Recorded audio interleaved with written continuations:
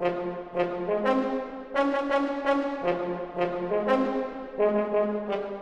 to the Improve the News podcast for Saturday, April 1st, 2023, where we separate the spin from the facts. I'm Adam Clark.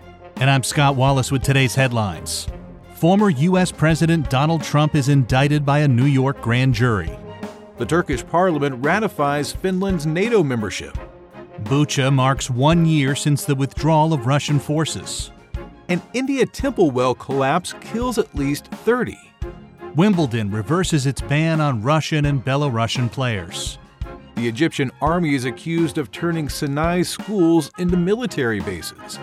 The UK joins the Trans-Pacific Trade Pact. Japan announces plans to restrict semiconductor equipment exports. The U.S. House passes a GOP energy agenda. And the U.S. Census Bureau may include a slave descendant question in its survey.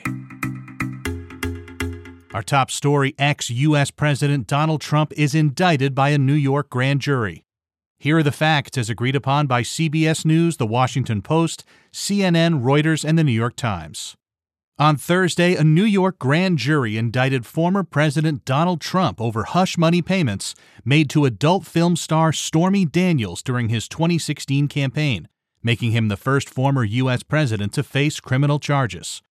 According to documents filed in Los Angeles federal court, Michael Cohen, Trump's former personal lawyer and fixer, signed a non-disclosure agreement with Daniels to hide her consensual sexual encounter with Trump in 2006 in exchange for a $130,000 payment. The encounter took place in the year after Trump married his current wife, Melania. The Manhattan District Attorney's Office has reportedly contacted Trump's lawyers to coordinate his surrender for arraignment on a Supreme Court indictment which remains under seal.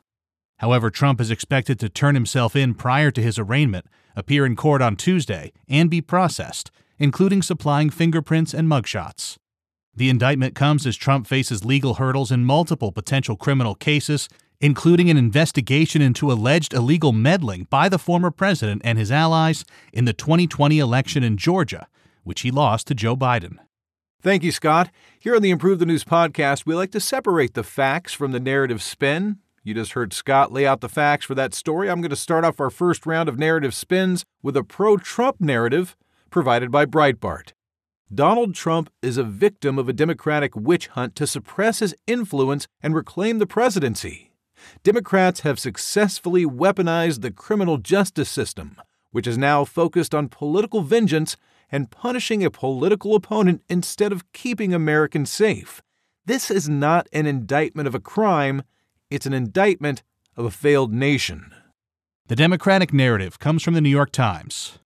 While it is not illegal to silence someone so as to protect your reputation in marriage, covering up the action by falsifying business records is a criminal offense. The indictment is a testament to the fact that no one is above the law, no matter how powerful they are. Alleged breaches of campaign finance law carried out by the Trump campaign also deserve to be taken seriously. And Newsweek is providing us with a narrative C. This indictment has set the stage for a 2024 presidential contest unlike any other. Being charged with or found guilty of a crime does not disqualify the 45th President of the United States from running for office again. An indictment may even make Trump more popular, since he is an expert in portraying himself as an anti-establishment figure against his opponent's weight. This development alone will not hand Trump victory in 2024, but it does lay the ground for an unpredictable presidential contest. And from time to time, we have statistics-based nerd narratives from the meticulous prediction community. This one says there's a 38% chance that Trump will win if the 2024 presidential election is Trump versus Biden. Want to help us improve the news? Go to www.improvethenews.org/pod. Take a quick survey and tell us what you think. Now back to the news. The Turkish parliament ratifies Finland's NATO membership.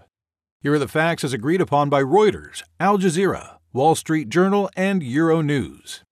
On Thursday, Turkey's parliament approved a bill that would allow Finland to join NATO, clearing the way for the Nordic country to become part of the Western military alliance as the war in Ukraine grinds on. All 276 members of Turkey's parliament that were present voted in favor of the country's accession to NATO. Days after Hungary's parliament also endorsed Helsinki's bid, the Turkish parliament was the last among the 30 members of the alliance to ratify Finland's membership. Under NATO rules, any new member must secure the support of all nations within the alliance. The addition of Finland would lengthen the alliance's border with Russia by more than 800 miles. Meanwhile, Sweden's application to join the alliance has been left hanging. Despite endorsing NATO's expansion, Turkey and Hungary have declined to give it their blessing.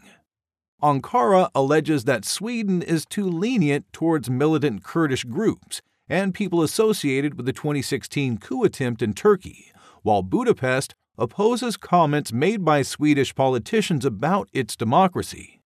Once Turkish President Recep Tayyip Erdogan formally approves the ratification, Ankara and Budapest will send their approving documents to the U.S., NATO's depository, after which Finland will be formally invited to join the alliance. Narrative A comes from the Wall Street Journal. The Turkish parliament's positive vote to ratify Finland's membership will help strengthen the alliance and make it safer. While the accession of Sweden would also be a welcomed move, NATO isn't there yet. Erdogan's hard line against Sweden has broad support within Turkey, but perhaps things will change after its upcoming election. And a narrative B by DW.com. By refusing to accept Sweden into NATO, Erdogan looks more and more like an opportunist than the leader of one of NATO's most important members, pushing his own domestic agenda rather than that of the alliance. By simply asking too much of Sweden, he endangers the whole bloc.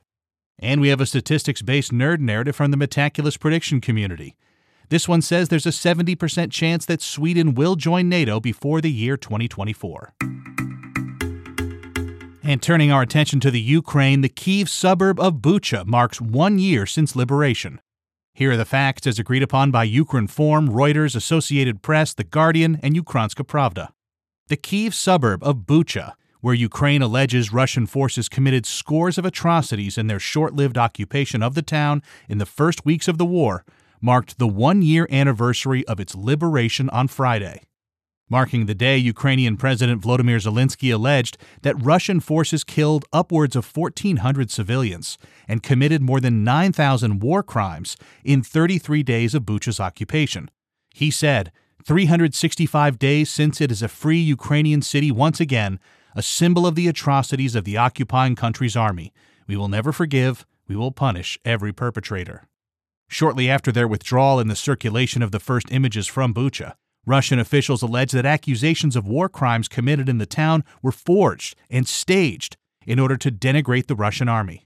They questioned why images initially appeared on April 3, 2022, when their forces had withdrawn on March 30th, and the town was declared free by its mayor the following day, adding that the degradation of the bodies was inconsistent with alleged timelines of when they were killed.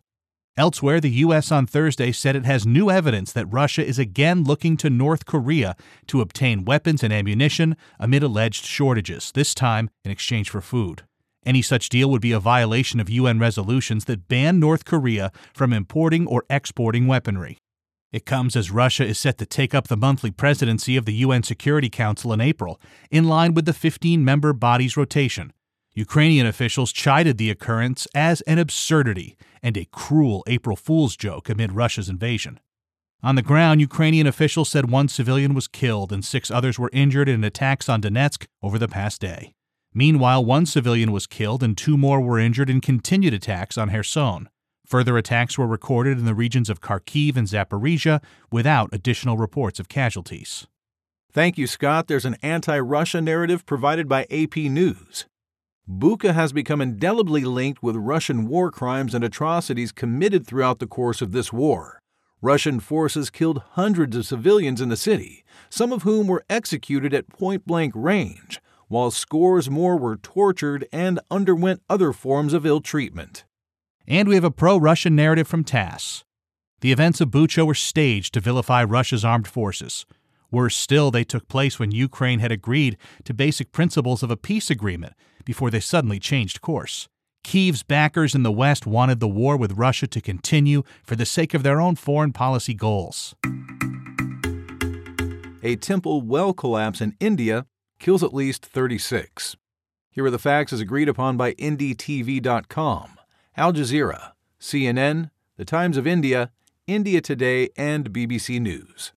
On Thursday, a floor covering a 40 feet deep stepwell at a temple in central India collapsed, killing at least 36 people and injuring over a dozen more, local officials said, as rescue teams continued to search for the missing on Friday. A large crowd of devotees gathered at Indoor's Beleshwar Mahadev Temple to celebrate the Hindu festival of Ram Navami, when the concrete slab they were standing on collapsed under their weight in the state of Madhya Pradesh. Videos and photos of the rescue operation show a large, gaping hole in the ground under the temple, with devotees being brought out to the surface using ropes and ladders after pumping out the water. The city's municipal authorities reportedly ordered the temple trust to remove the covering in January, terming it unauthorized and unsafe. However, they were told the order hurt Hindu values and was an attempt to fan sentiment of Hindu believers. On Friday, Indore police said the president and secretary of the temple trust are booked on culpable homicide charges under Section 304 of the Indian Penal Code in connection with the floor's collapse.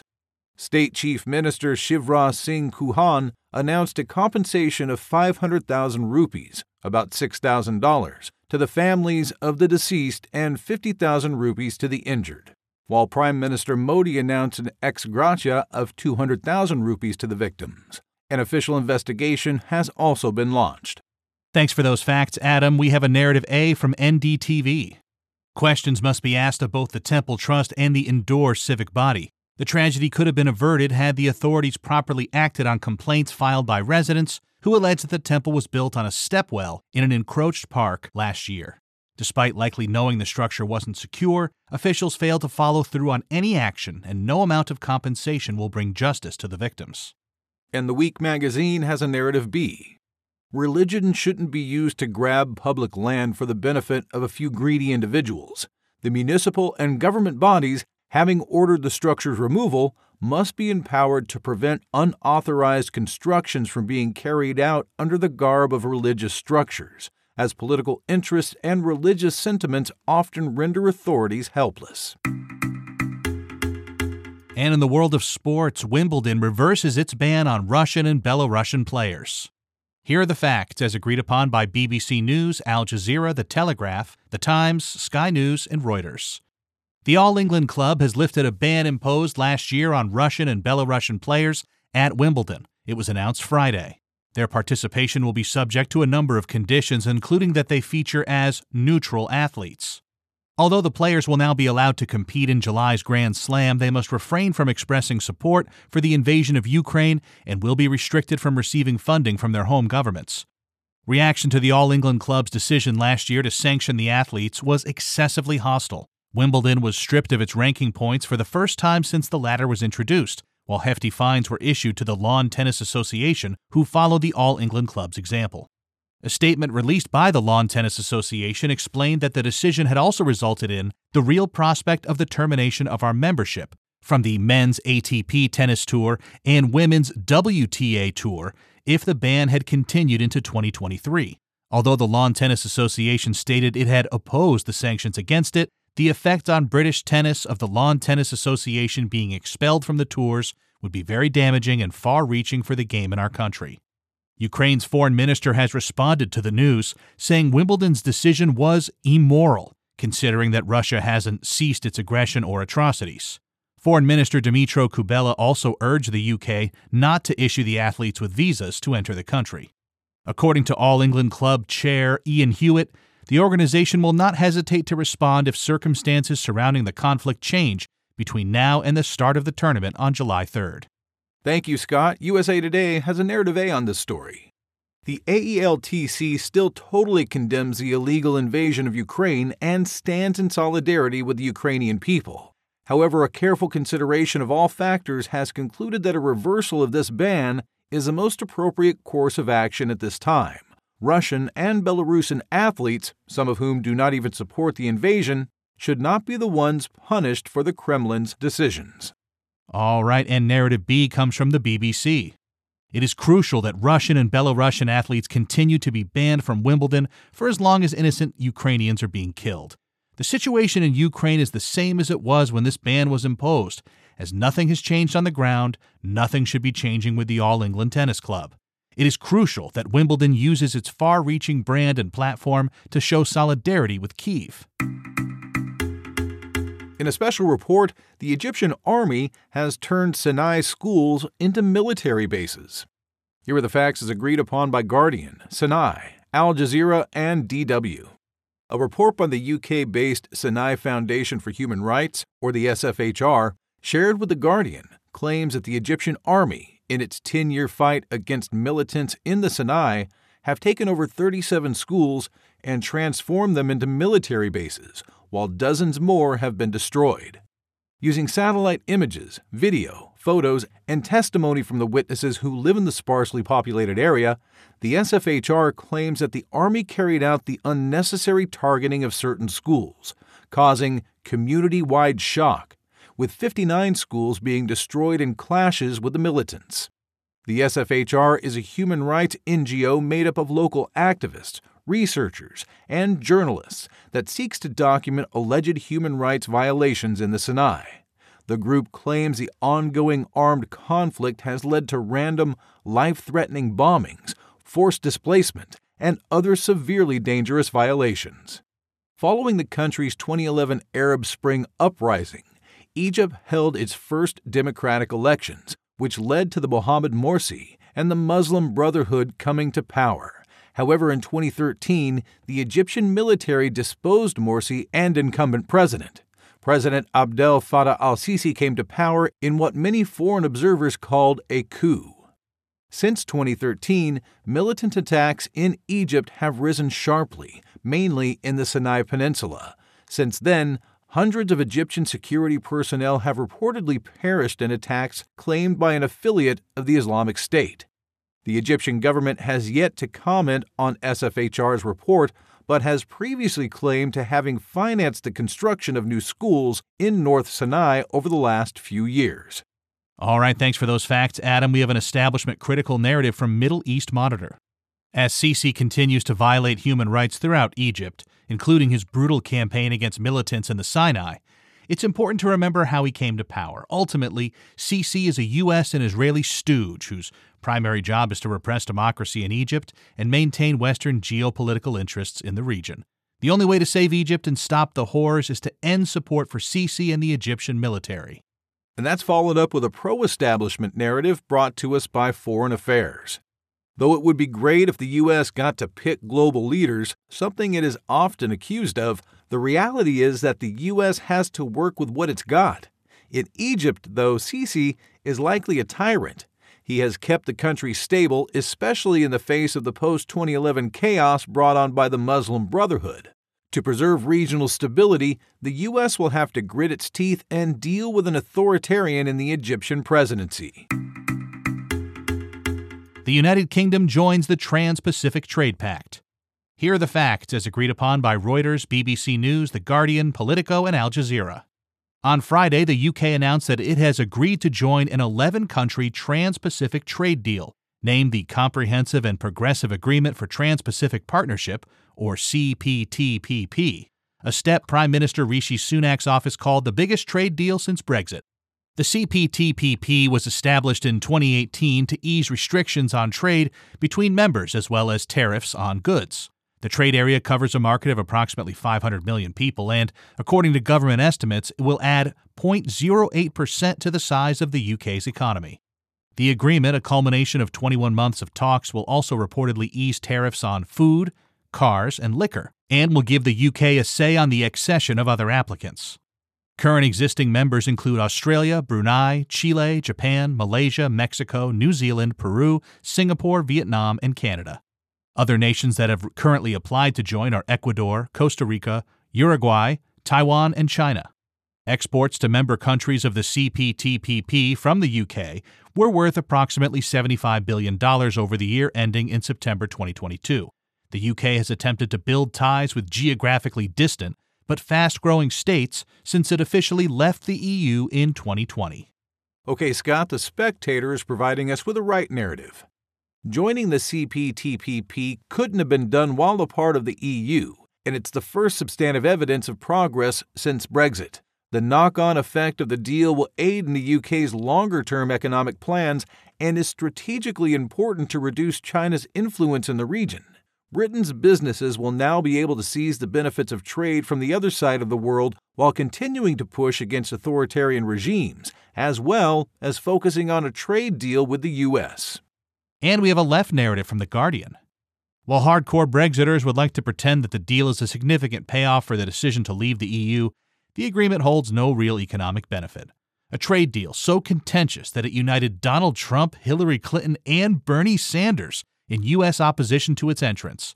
It only offers a 0.08% GDP increase, which is meaningless to the UK's future.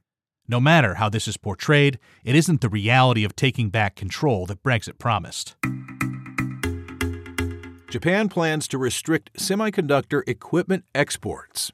Here are the facts as agreed upon by CNBC, CNN, the Japan Times, Financial Times, Al Jazeera, and Wall Street Journal. On Friday, Yasutoshi Nishimura, Japan's trade and industry minister, announced that export controls will be imposed on 23 types of chip-making equipment divided into 6 categories, requiring Japanese companies to seek export permissions for all regions. The controls, reportedly meant to ensure the equipment isn't diverted for military purposes, include exceptions for the 42 territories Tokyo recognizes as having adequate export measures, including South Korea, Taiwan, and the U.S. Japan said these measures aren't meant to target any particular country, but they come as it has reportedly agreed in principle to join the U.S. in preventing China from getting critical equipment to make cutting-edge chips. In January, Japan and the Netherlands struck a 3-way deal with the U.S. to cut off Beijing's ability to import gear to produce the most advanced types of semiconductors, which could be used in sophisticated weaponry and machines. Once the world leader in chip production, Japan remains a major supplier of chip-making machines and semiconductors, despite seeing its global market share fall to about 10%. Tokyo Electron and Screen make about 1/5 of chip-making tools, while Shin Etsu Chemical and Sumco produce most silicon wafers. Meanwhile, Yoshimasa Hayashi, Japan's foreign minister, is set to meet his Chinese counterpart in Beijing on Saturday, the first such visit since December 2019, as Tokyo calls for the quick release of a recently detained Japanese pharmaceutical company employee. All right, thanks for those facts, Adam. We have a pro-China narrative from Global Times. Japan is capitulating to U.S. pressure by formulating this discriminatory policy as Washington unilaterally weaponizes trade and technology issues against China in order to protect its own tech hegemony. But given the proven resilience of the Chinese tech sector, Japanese companies will suffer the most from Tokyo's decision to be a U.S. pawn. And that's followed up with an anti-China narrative brought to us by Unheard. Restricting Chinese access to advanced semiconductors is a matter of security to the democratic world. It's crucial to halt China's development of advanced AI systems deployable for military and intelligence uses, and limiting its access to leading-edge chip-making machinery from the U.S., Netherlands, and Japan will even the playing field in the mounting Cold War. We've got another nerd narrative as well. This one says there's an 11% chance that chips covered by the 2022 U.S. export controls will be exported to China before the year 2024, according to the Metaculus prediction community. The U.S. House passes the GOP's energy agenda. Here are the facts as agreed upon by The Hill, Roll Call, USA Today, and The Wall Street Journal.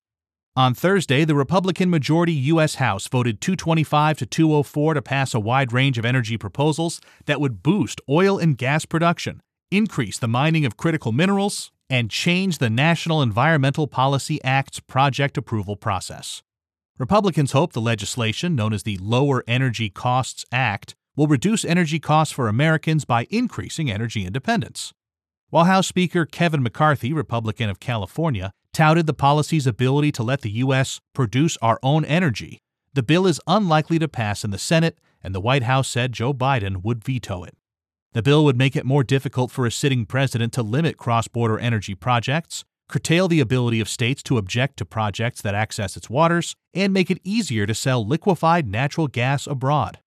In addition, the Interior Department would be required to sell rights to drill on federal lands at least 4 times per year, and the approval process for infrastructure projects would be sped up by setting deadlines for environmental reviews and limiting the amount of time projects could be challenged in court.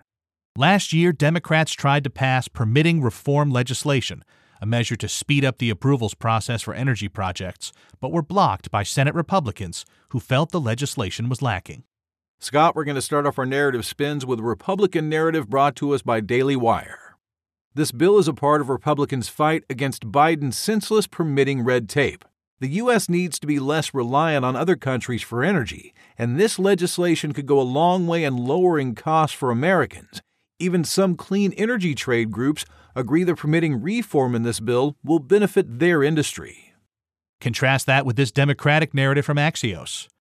This legislation is nothing but a free-for-all for big oil and the rest of the fossil fuel industry.